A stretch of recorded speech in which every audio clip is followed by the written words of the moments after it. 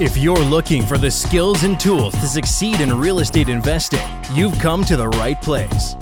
This show is about breaking through barriers, breaking through limiting beliefs, and breaking through to the life that you want to live through the power of real estate investing. You're listening to the Breakthrough Real Estate Investing Podcast. And now, here are your hosts, Rob Brake and Quentin D'Souza. Welcome back to the show, everybody. Thanks for joining us again today. We have another exciting show for you filled with like some real estate nuggets of wisdom. And someone who's going to be bringing some of those nuggets is none other than Quentin D'Souza sitting here with me today. How are you? I'm doing well. How about yourself, man? I'm awesome. I just finished workout this morning, did my legs, and I'm raring to go. Yeah. Quinn's on fire this morning. He's just been going off before we started recording. So it's going to be a live one today, folks. Yeah. I've got a ton going on. Like I just finished a CMHC refinance on an 8-unit property. We did a bit about 250K equity takeout, and I finished a couple of other CMHCs that we refinanced at the beginning of January. I'm working on another CMHC refinance on a building in March. Lots of changes going on too. We just found out that we have new trust rules in Canada that we have to follow. So all our joint venture agreements, we have to do a T3 form plus T3 schedule that identifies all the partnerships and who owns what and how much and all of that. So that's a new ruling that's come into play as of December 31st and has to be done as of beginning of April. So I think March 30th. So it has to be submitted by April 1st. And the penalty is huge. It's like 5% of the actual asset. So some of our, like I've got 25 apartment buildings, and one building could be like, let's say it's $15 million. 5% of that is gigantic for a penalty. Yeah. So nobody wants to mess that sort of stuff up. So yeah, and is that for, can you clear that up? Is that for anyone with a partnership? Even if it's a small joint venture partnership, you've got to file that. Yeah. So, obviously you need to talk to your accounting professional, but from the advice that I have been getting, it has a lot to do with any sort of trust agreement that you have. So just say, let's say you're helping your elderly parents and they put you on their title. You have a bare trust based on that, just because you were helping them to pay their bills and things like that. That's still a bare trust. Or in the case of like real estate investors, maybe you have one partner that's on title and another partner that's just in a joint venture agreement and not on title. That's considered a trust agreement. And so now you're going to have to file that. So for the accounting firms, it's more money for them. And then, but once, just like the underutilized housing tax that kind of came in last year, they were trying to get this done for the last 2 years, and they finally implemented it this year. Who knows what happens at the end of March if they push it off or whatever. But, that's definitely a lot more paperwork that has to happen. Mm-hmm. And I've got a Durham REI meeting tomorrow night. So I'm just preparing my keynote for that. Getting ready, talking a lot of macro. I've been looking at some of the numbers, and single family home construction and permits are down like significantly. And there are just not anything in the pipeline in 2 or 3 years. We had a big influx, mostly of condos coming into the market in 2023 and completions. But, from last year to this year, we all know that construction in Ontario in particular, but in different provinces takes a lot of time, different amounts of time. In Ontario, it takes forever.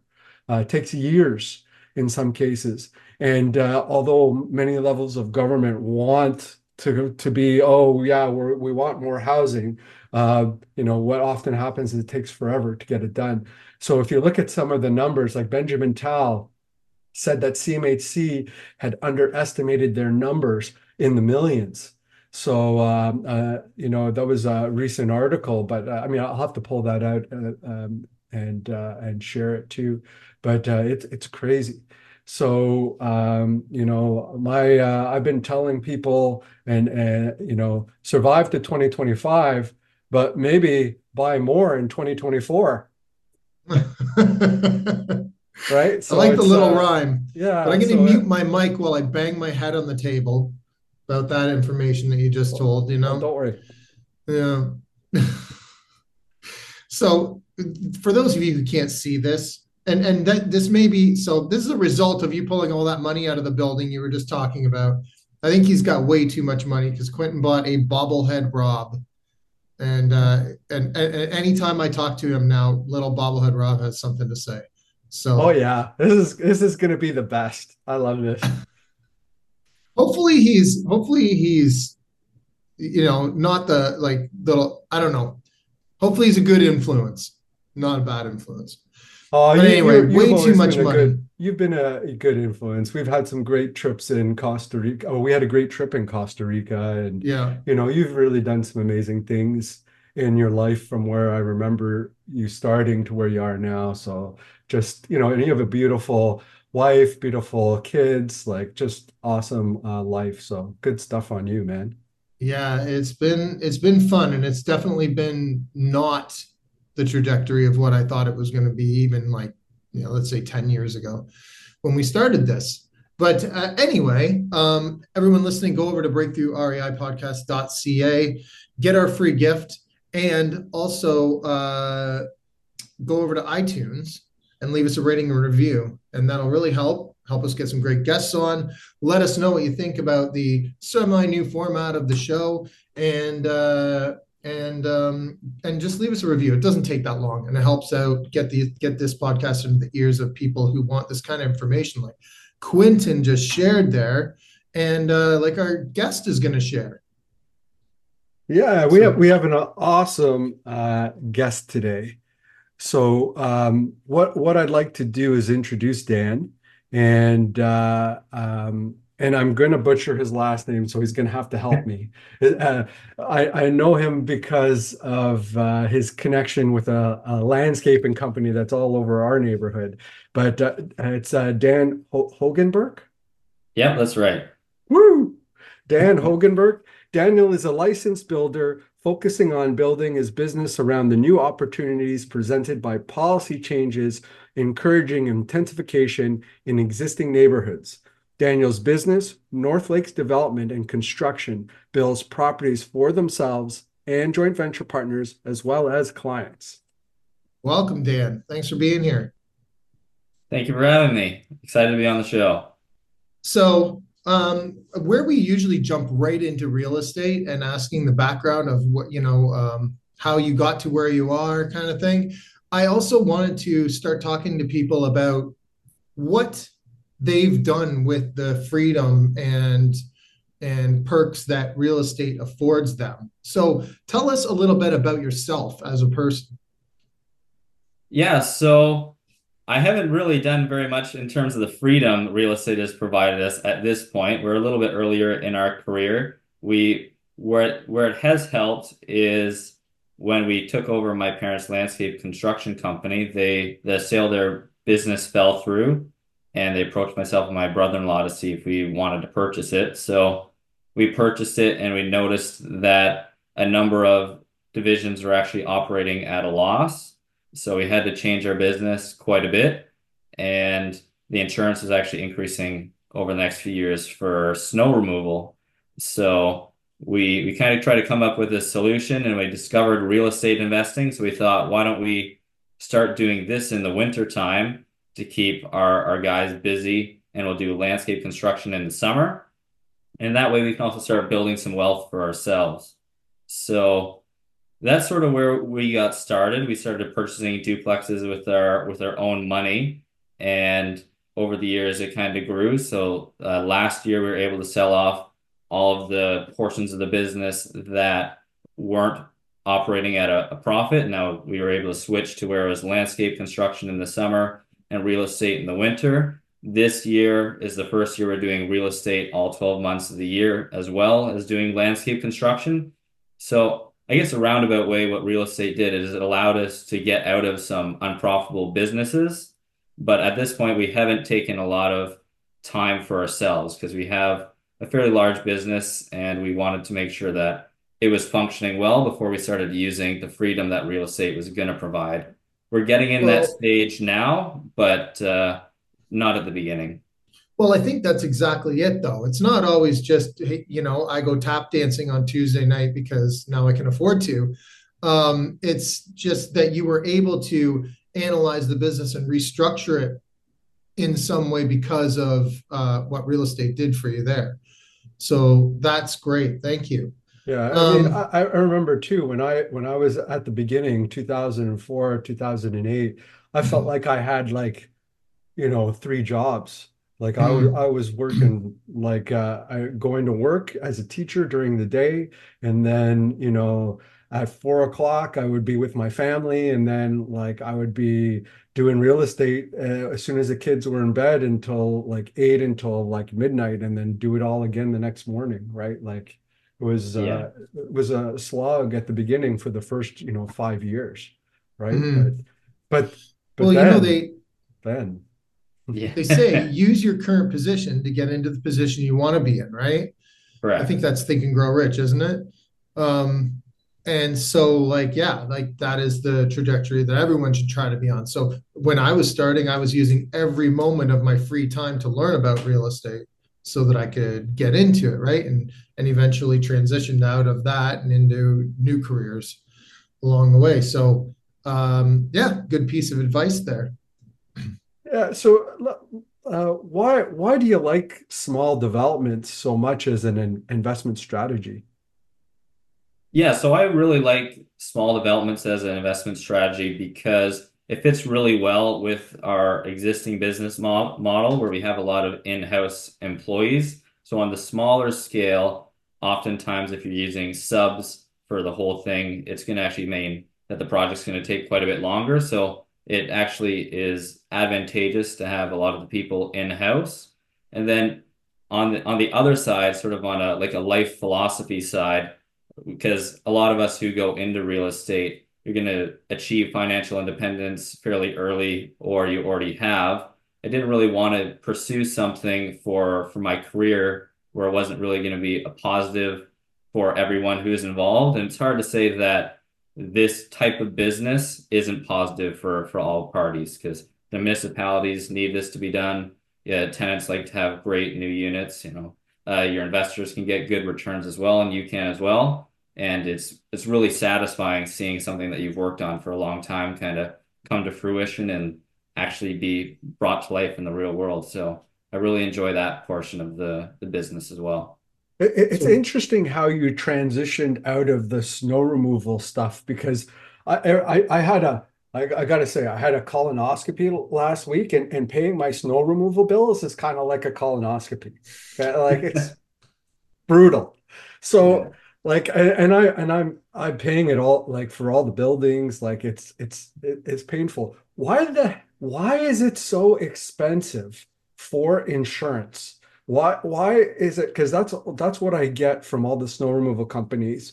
And like this is something that I'm dealing with all the time. In fact, this year I like it snowed like once, and like the contracts that I have, like I'm paying like tens of thousands. I'm thinking I could have bought a truck, I could have hired somebody, and I could have just subbed it out myself, right? Like for the amount that I'm paying across the portfolio.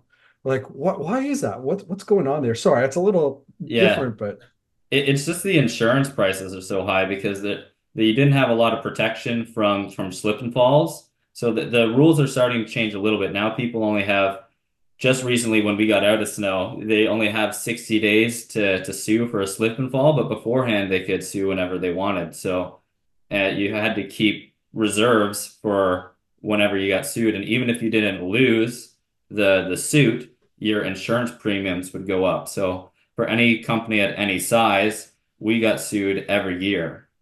And so that when you're in that sort of position, your insurance rates go up. So we had when we got out of snow, our insurance dropped over $100,000 a year. Right. And I can see why, just in that there's hidden stuff under the snow. It's slippery, even if it's like vehicles, you're bumping into things sometimes, and all that kind of risk that there is with that. I wanted to ask you before we move on, though, what type of small developments are we talking about? Yeah, so I've primarily worked on coach houses. I have a bunch of triplexes that are coming down the line. I also have a Are few you small. building those from the ground up? Yeah, I think we Yeah. got six scheduled. I think six scheduled for this year. I'm not sure. I have to look back, but we have a few small apartment buildings as well. So six plexes and seven plexes, and looking at different projects in that sort of space. What area are you focused in? Primarily Durham region. Okay. That's What? interesting, man. That's a lot going on. Yeah, I think this year is going to be a big year for us. We currently have 24 units scheduled to start construction in 2024. So it's grown quite a bit, our business to this point. We're going to be pretty pretty busy with shovels in the ground this year, but it's going to be exciting for sure. That's so interesting. 24 and 24. That's like a Wow. saying that you would have, Quentin. Well, he's building more in 24. So, but I think that well, like how did the numbers actually work on that? Like I'm always a numbers guy when it comes to this sort of stuff. So if let's say you bought like a single family home and you're Mhm. converting it up to or let's say a single family, or you have an existing duplex and you're converting it up to a triplex or a fourplex. How do the numbers translate? Like, do you end up with a cash flow positive product where you wouldn't have before? Why is it so appealing to do this? You can definitely end up with a cash flow positive product. Now, with different options as well, you can end up with completely changing your financing structure, which gets you into commercial financing. So you can get up to your 50-year amortization on those products as well, and lower interest rates. So kind of mixing the two, you can end up being fairly cash flow positive. And often we're finding that the values of the buildings are high enough we can pull all of our capital out. Ah, so you're doing a full burr on an existing, like on a new construction project. Are you doing like when you're saying that, are you doing MLI Select, which is a CMHC build product that's out there that allows for 50-year amortizations, and you can, use different components of it in order to get that sort of financing. One component would be like affordable housing, but another component could be, you know, just like what are the other two? It's like Energy efficiency and accessibility are the other two. right. So is that what you're using in order to do that full pullout and the 50-year AMs? Yeah, on some of them. Not every product that we're building we can do that, but it is definitely something that we're watching for. That would be an ideal project, is if we can get commercial. They just work out a little bit better, and it's easier as well. Where you're saying where you might not know exactly what the value are in some of these. Like if you do a duplex and a coach house, there's not a lot of comparables, so you don't know what the number is going to come in at. But if you go commercial, you know your rent numbers, you know what your utility costs are going to be. It's a lot easier to figure out what that end value of your build is going to be. So you feel more confident going into those ones, knowing what your end value is going to be and how much money you're going to be able to pull out. Can you explain to everybody the difference between that 1 to 4 unit versus the 5 plus and how that value comes about? Yeah, for sure. So 1 to 4 unit is all basically a comparable approach. So it can be great. Like we were finding with duplexes, it was pretty easy a few years ago to pull all your money out. But right now we're in a funny spot a little bit where like let's say a top up or a duplex in a coach house, there aren't really a lot of comparables for it. So when you're the first into the market, a lot of appraisers are going to give you lower values. So it ends up being more of a challenge to pull your money out because there's not really any sold comparables. Now it's starting to get a little bit better than it was a few years ago. I did my first ones a while ago. I got some that I just finished now, and it's better now than it was 12 months ago, and it will probably be better again at 12 months from now. But it is still a bit of a challenge. Whereas with 5+ units, you can get commercial financing, and commercial financing is based off of your net operating income. So because you can figure out what your rent number will be, and you typically are going to know what your tax is, your insurance is going to be, your utility costs. You can get a pretty good idea going into the project what your final value will be. So it's a lot easier to step into that project knowing what your end value will be and going in with confidence essentially. Yeah, a little tip there, because I've been looking at this. I've got 13 duplexes, and I've been looking at doing exactly one of these where, and actually Dan helped me identify it, which was awesome. Thank you, Dan. No Um, worries. where we're splitting the lot, and we're looking to, and we have a detached duplex on there, and we're looking to do another 3 units on the back so that we could make it into a 4 units semi on one side, 4 unit semi on the other. The challenge that we have with CMHC is that they want both sides of the building to look exactly the same. And so we may not be able to do the CMHC financing. It's always these little particulars that like little things, but Well, if what's the reasoning behind that? Why do they have to look the same? yeah, Is that like because a heritage thing, I don't know, or is because it the federal CMHC? government isn't talking to CMHC enough to tell them we need more housing and we have to be a pain in the butt. So that, no, I don't know. No, I'm just curious. Like that doesn't even make sense because ultimately it could be two different, completely different projects, unrelated. In which case they wouldn't say your house has to look exactly like your neighbor's house. It's the You point, know? like I know, and the point is we're trying to create more rental housing. That's the bottom line. It's not about like whether the finance, like if you want, if the problem with building is that the financing doesn't make sense. And the cost of construction is a problem. So if we don't have financing and it's not profitable, people aren't going to build. And this is a great tool in the US, they have Mhm. a plethora of other products. They have lots of different ways of doing it. In Canada, we have CMHC. So, anyways, don't get me started on this. No, that's good. That's good. But Dan, it sounds like you've got a real interesting system going on here with all those builds. You must see lots of different opportunity right now. I see a lot of opportunity in the market right now.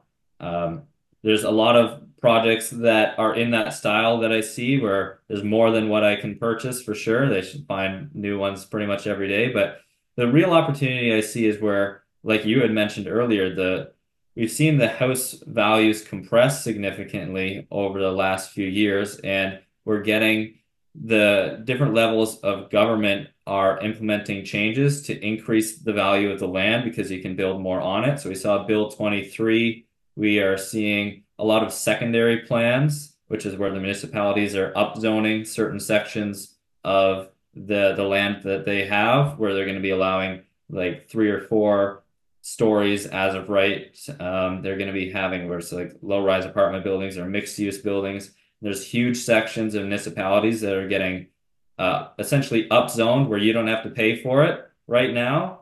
And a lot of them are going to be finished in 2024 or early 2025.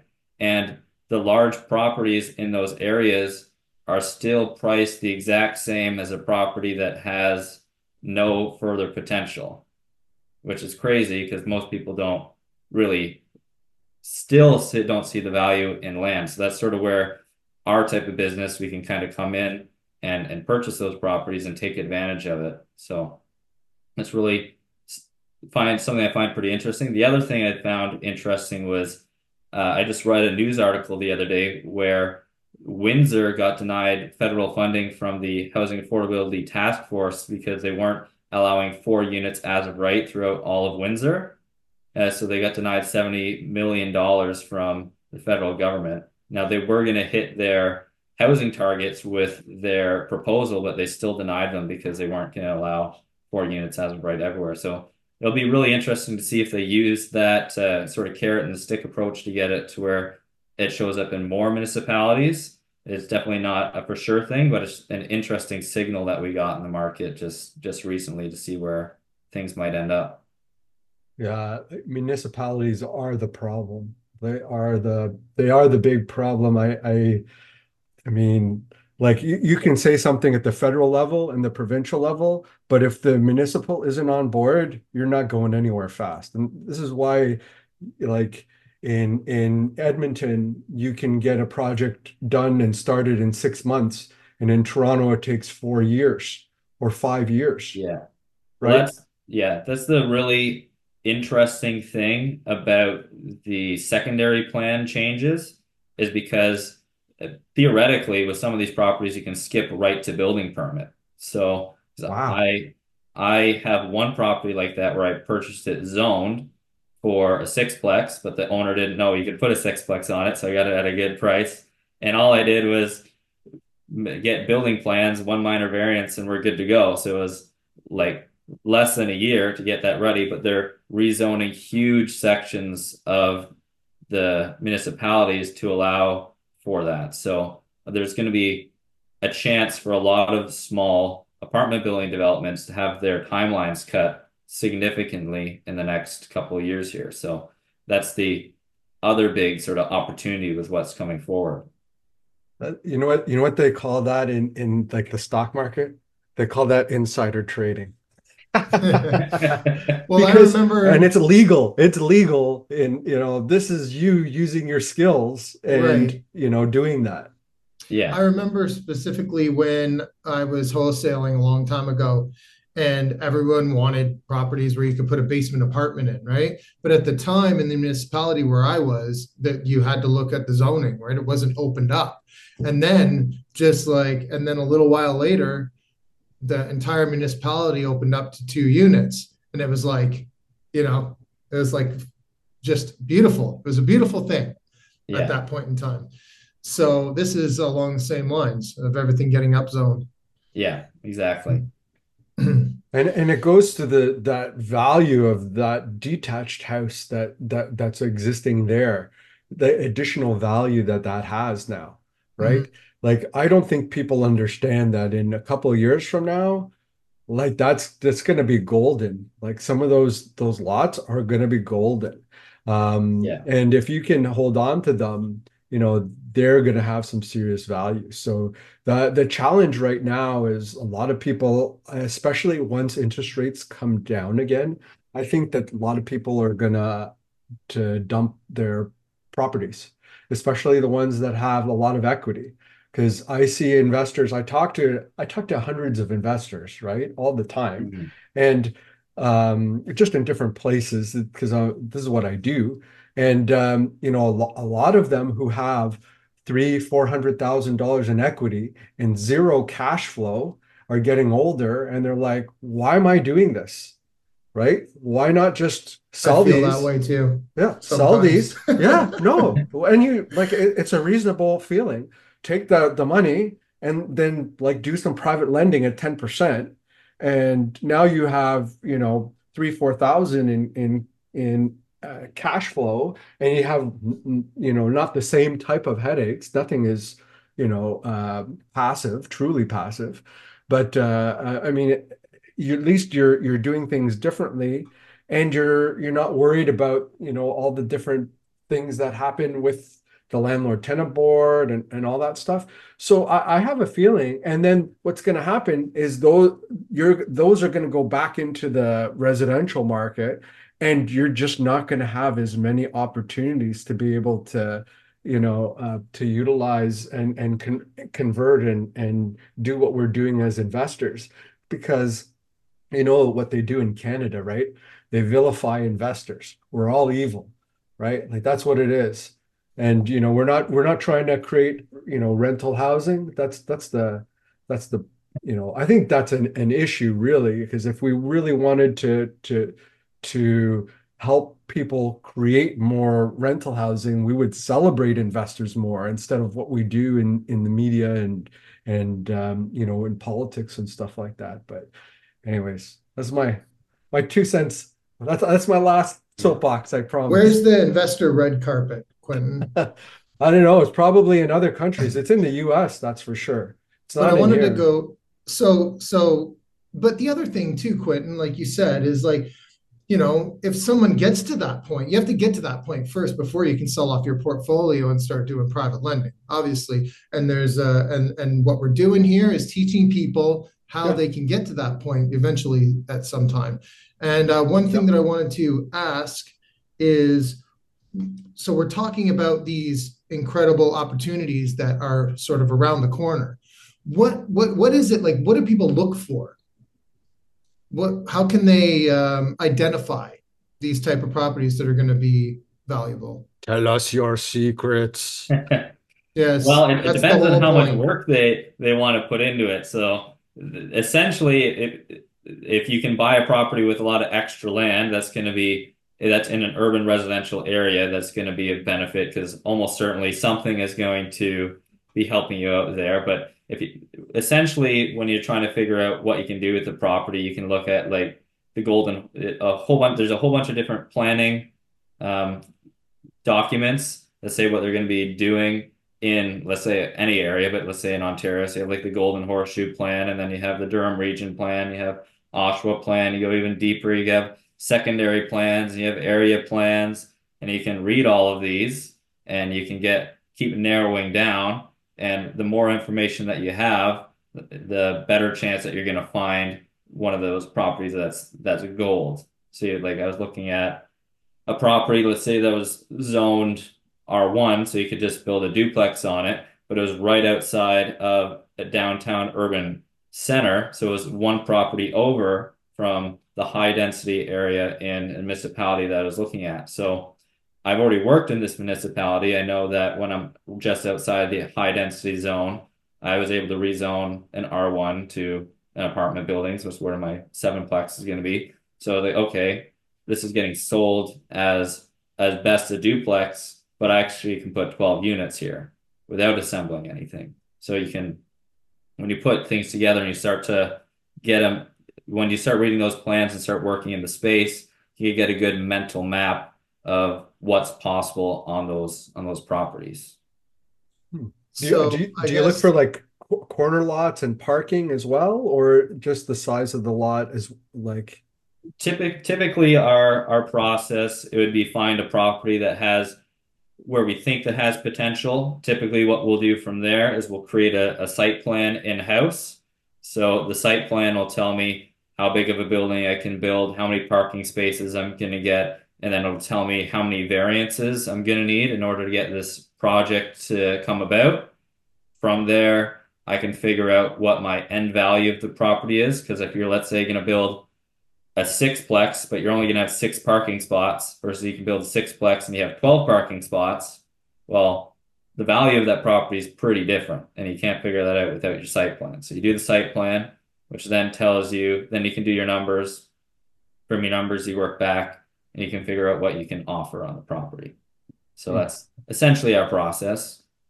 do you target like a certain lot size? Like, listen, I'm not that smart, so I need, like, give me a number. Like, am I looking for 80-foot lots? that's Am I what looking for that's 100-foot Quentin. I It lots? think depends on what strategy Come you're on, looking give to me, give me, give me, employ. give me. well, it's So like when people if you're call doing it like small, like if people. you're talking to most of the people who are going to be starting this, if you want to Uh, do a coach house, let's say, as your first one, you probably want to be 500 square meters or over. You can do it underneath 500 square meters, but a good rule of thumb would be about 500 square meters. You can probably get a coach house there. You still would probably want to do a site plan because not every lot's the same. It depends on where all the different pieces are. Corner lots are better for sure because when you have different parking requirements and lot coverage requirements, if you have to bring your parking into the backyard, we're going to use up a whole lot of space on asphalt versus if it's a corner lot, you can just pop a second driveway right off the side. So you're gonna have a lot more space for amenities and for your coach house, let's say, or whatever you're building. And as you go into different sizes and different projects, the things that you look for keep changing, but essentially that's sort of what you're looking for. Do you only do on-market purchases, or have you done any off-market purchases with your own marketing? Both. Done both. Yeah. With this opportunity, you don't really. I found that I find more of them on market because there's a higher volume of properties, and there's still a lot of information asymmetry for people who know what they're looking for versus your average realtor, your average person selling. So every day I can find a property that I can fully burr from doing a development, pretty much. So you don't the the property doesn't have to be for sale. You can Oh, I mean, go and like on sale, like on the market, I can pretty much find one oh yeah, anytime I look. I guess Much. the point I was trying to get to though too is that the property doesn't necessarily have to be for sale. You Oh can no, go, and if you find something that would be a good opportunity and it's not for sale, you can go.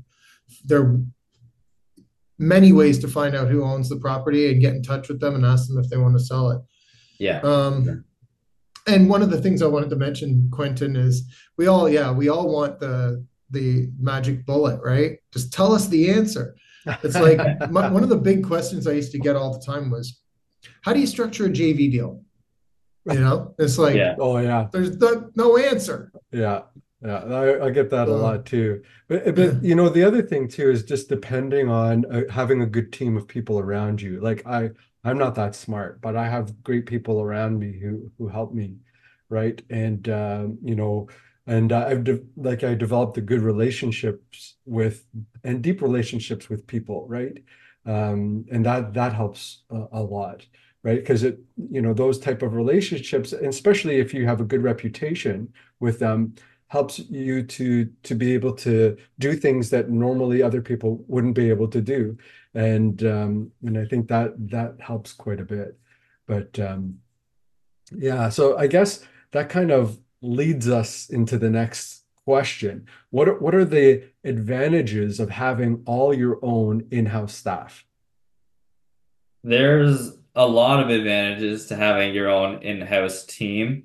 Uh, the first story that comes to mind, so we just recently finished a coach house, and the week before we were going to have our tenant come in, we had a plumbing inspection, and what they do is they do a ball test if they weren't able to check the sanitary line, which the servicing contractor, because the coach houses are tight spaces, instead of taking the dirt away and then bringing it back and putting it in, which is way more expensive, they covered the sanitary line as they were going, and the sanitary line shifted while they were installing it. So when they did the ball test, which is dropping a ball in the sanitary line from the coach house to the duplex, and if you catch the ball, you pass, and if you don't catch the ball, you fail. Wow. We failed because the ball never made it to the other side. So failed on Monday. Tenants moving in on Saturday. Servicing contractor can't come back. So we brought our own excavator and our own bobcat and had our own guys there Tuesday, ripped it all up, finished it by Thursday morning, had the inspection in, and we were able to still have the tenant move in on Saturday because we got our occupancy. So there's lots of things like that come up, where scheduling and so forth, where maybe your drywaller can't come in when you're ready for them. Well, then you just send your own guys and you drywall it. So it's much easier to keep your schedules tight and solve issues when you need them solved.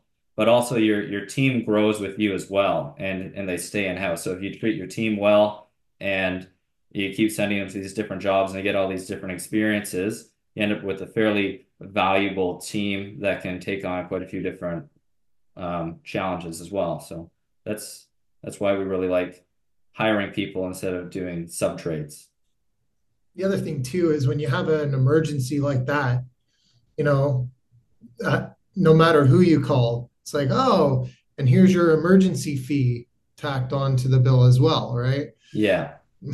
Yeah. The sanitary contract actually was pretty good. So he's refunding all the work for us for that one. So he's a good guy, but they just couldn't come, right? You can't Yeah, solve, sometimes yeah. you can't solve issues that fast. So Oh, that's perfect.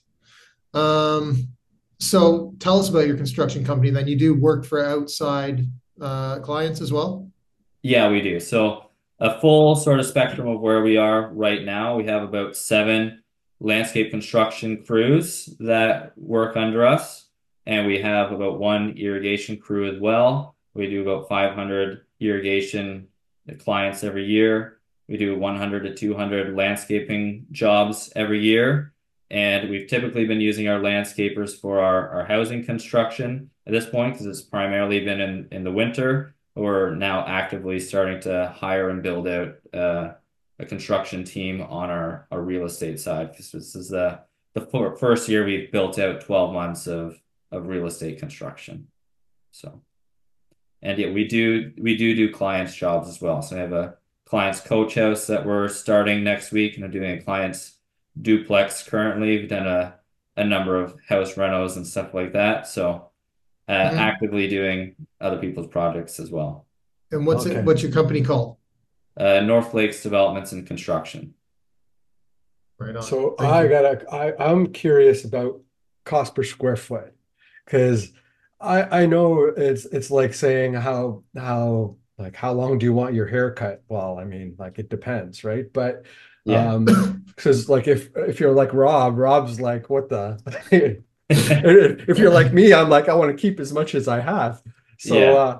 so like what would you say is like your like give us a range for cost of construction when you're doing like a coach house, for example, for a client?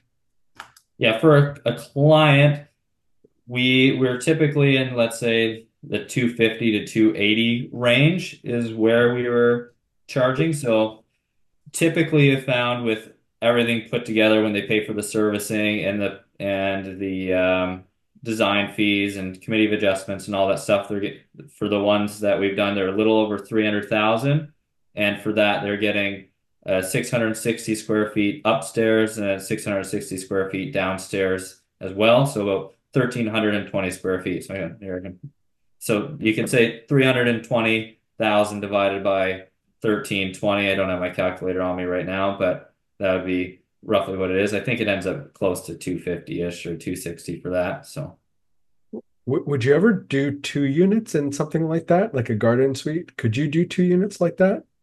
you could do 2 units. Well, right now you can't. Like where I work in Durham region, they don't allow 2 unit coach houses, but it's we've tried to push the size of the coach houses that we build and add basements so that way we do have that opportunity in the future where Nice. that's I think that's something that you should be watching for. There's a lot of people who are building coach houses without the basement, which I would not recommend at all because it's not that much more expensive to get your basement in that building versus just doing the top floor. And you have further opportunity. Where we're heading is space is going to be so expensive that anywhere you can add space is going to be beneficial. So you should definitely put a basement in it for sure. I like that you're future pacing the development and also income opportunities, right? That's awesome. Yeah. So so it sounds like, you're doing these projects for clients and you're also doing these projects for yourself as an investment. And I take it that you have different people that you work with in different capacities. Maybe you can talk a little bit about that.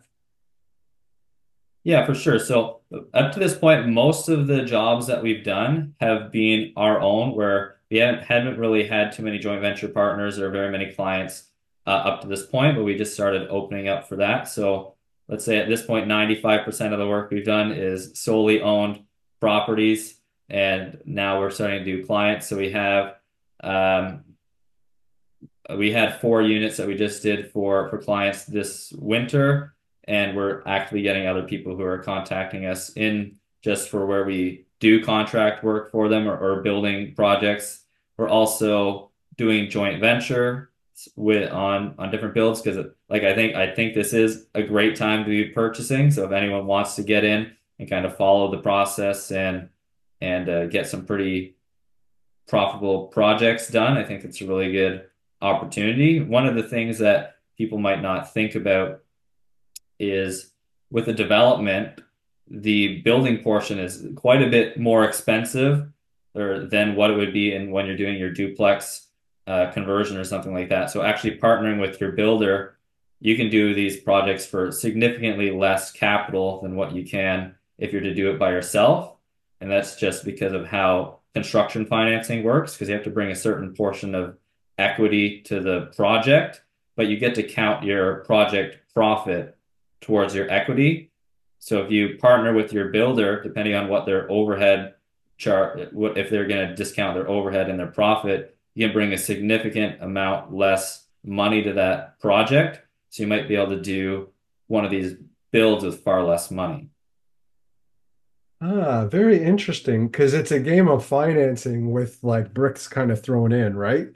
So this is, real estate development to a T, but and also sometimes you could consider real estate investing, right? It's really about, financing.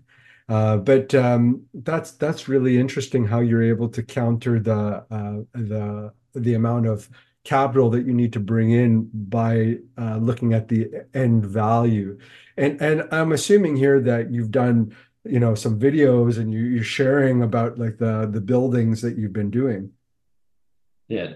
Just getting started on that. So getting my setup done here. Going to be starting a YouTube channel shortly. I think we're working in an area where I think a lot of people should be paying attention to. So like you were mentioning before, like a lot of duplexes don't really work anymore. So you got a lot of people that are moving into big multifamily or moving to the States where I don't think as many people have looked into this space, but this is definitely a space where you can move to and do quite well as well. So going to be documenting our process and showing people what we can do. So then if they're interested in partnering with us or hiring us for construction, they get a good sense of what we can do and kind of make it where people are a little bit less scared getting into this space than what they might be. It is a lot you need to learn for sure if you're going to do it yourself. I definitely won't say that it's the easiest investment strategy, that's for sure, but it is one where you can be quite profitable. Yeah, it's interesting to have seen over time how, and I kind of use this again and again, you used to be able to back in 2004 cash flow on a single family home in Pickering.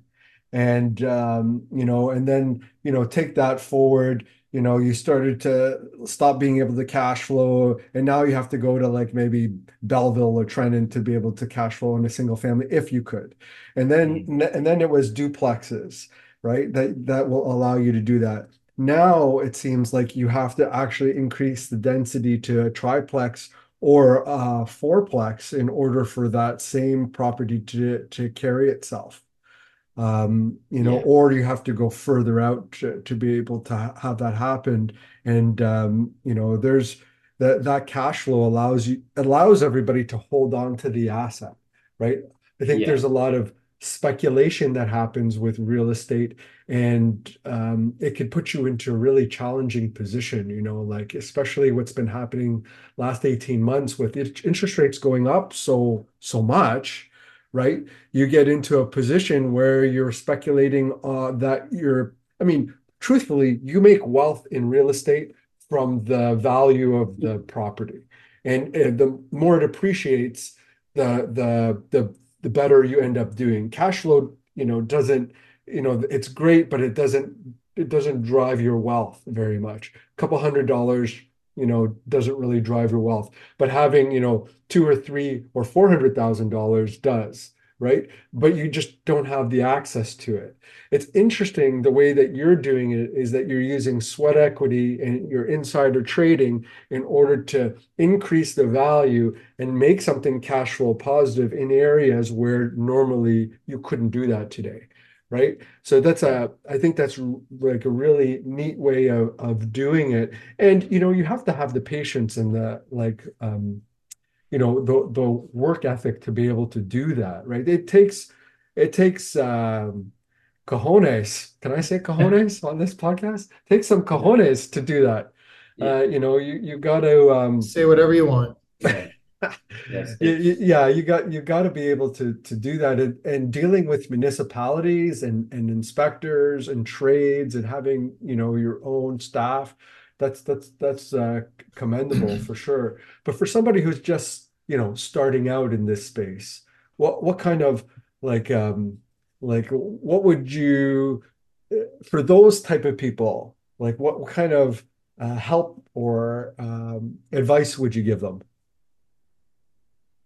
The advice for someone who wanted to do this themselves, I would, what I would first tell them is probably they have to kind of take a step back to think about what's actually the fast way to get through these projects. Because a lot of people that I've talked to are very gung-ho, and because it's a very different rhythm development and new construction than doing flips or doing duplex conversions, where people with those are like, all right, we're gonna line up to make sure that we have a permit the day that we close and go, go, go, go, go. Well, that doesn't work in development at all, pretty much. What you have to think about is something that the Marines have told themselves is like slow is steady and steady is fast. And that is the way to get through a development.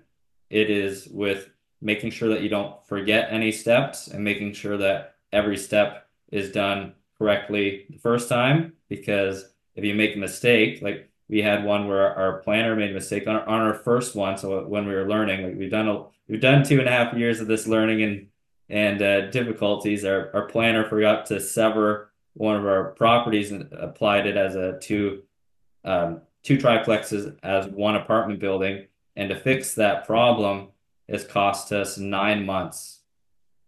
So when you think of that's where the slow is steady and steady is fast, when you get to that point, when you're doing your application, you better have everything right, because if it's not, it's going to cost you. So very different in that sense.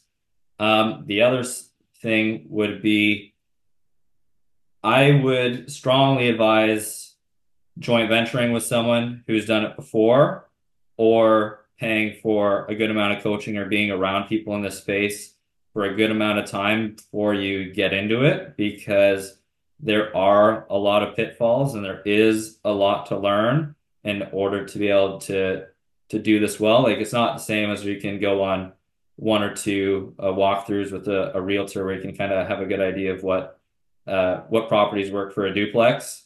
It's definitely a few steps beyond that. So take the time. If you want to do it, you need to be ready to take the time to learn. And yeah, that's essentially what I say. Be careful. Make sure that you know what you're doing before you get into it. That's for sure. Yeah, I think knowing what you're looking for is one of the key things too, because and not all agents are built equal either, right? So some of them might not see the potential in the property that you can see, having the Yeah. knowledge and going through the experiences that you have. So I think that's a really important key component to all of this, is being able to identify what you can do with that property. Yeah, for sure. Well, man, we have learned a lot. We learned Quentin wants longer hair, rock star hair. Well, not your hair, that's for sure. No, although this is looking pretty good, right? Yeah, you got good facial hair, I gotta say. You got good Thank facial you. hair. Yeah. Thank you. You, Thank you. I mean, that's why the bobblehead has that really great, Yeah, beard and that's mustache. chiseled. Yeah, it's just look at the chin on that bobblehead, man. That's awesome. It's so funny. Like I honestly, you when you sent me the first video of that or whatever, I was like, okay, well, that's got to be somebody else, but it does look like me. Like, who is it? And he's like, no, it's you. Are you kidding? I took your picture off of Facebook and some images off the beach, and I got it done, man. I'm starting to Like, get worried.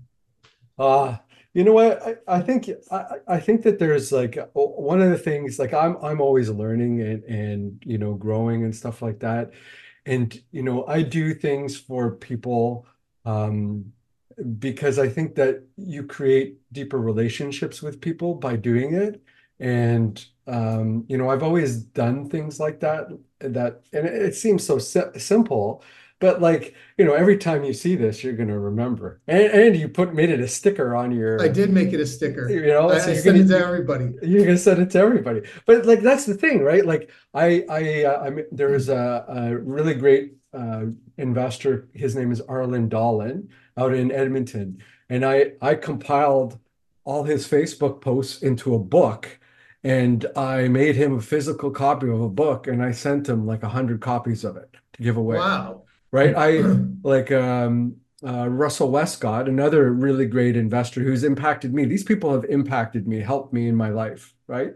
I sent him $150 dollars worth of meat because he used to say when he was presenting on, raising capital and investing and stuff like that, he would say, "I'm giving you all the meat and no potatoes." And I remembered that, right? So, things like that, like, I think these little things, what we do to create a deeper impact, with people around us. Because how many people have asked me to go for coffee or buy me dinner? Like every week, I get people that want to do that, or they say, thank you, right?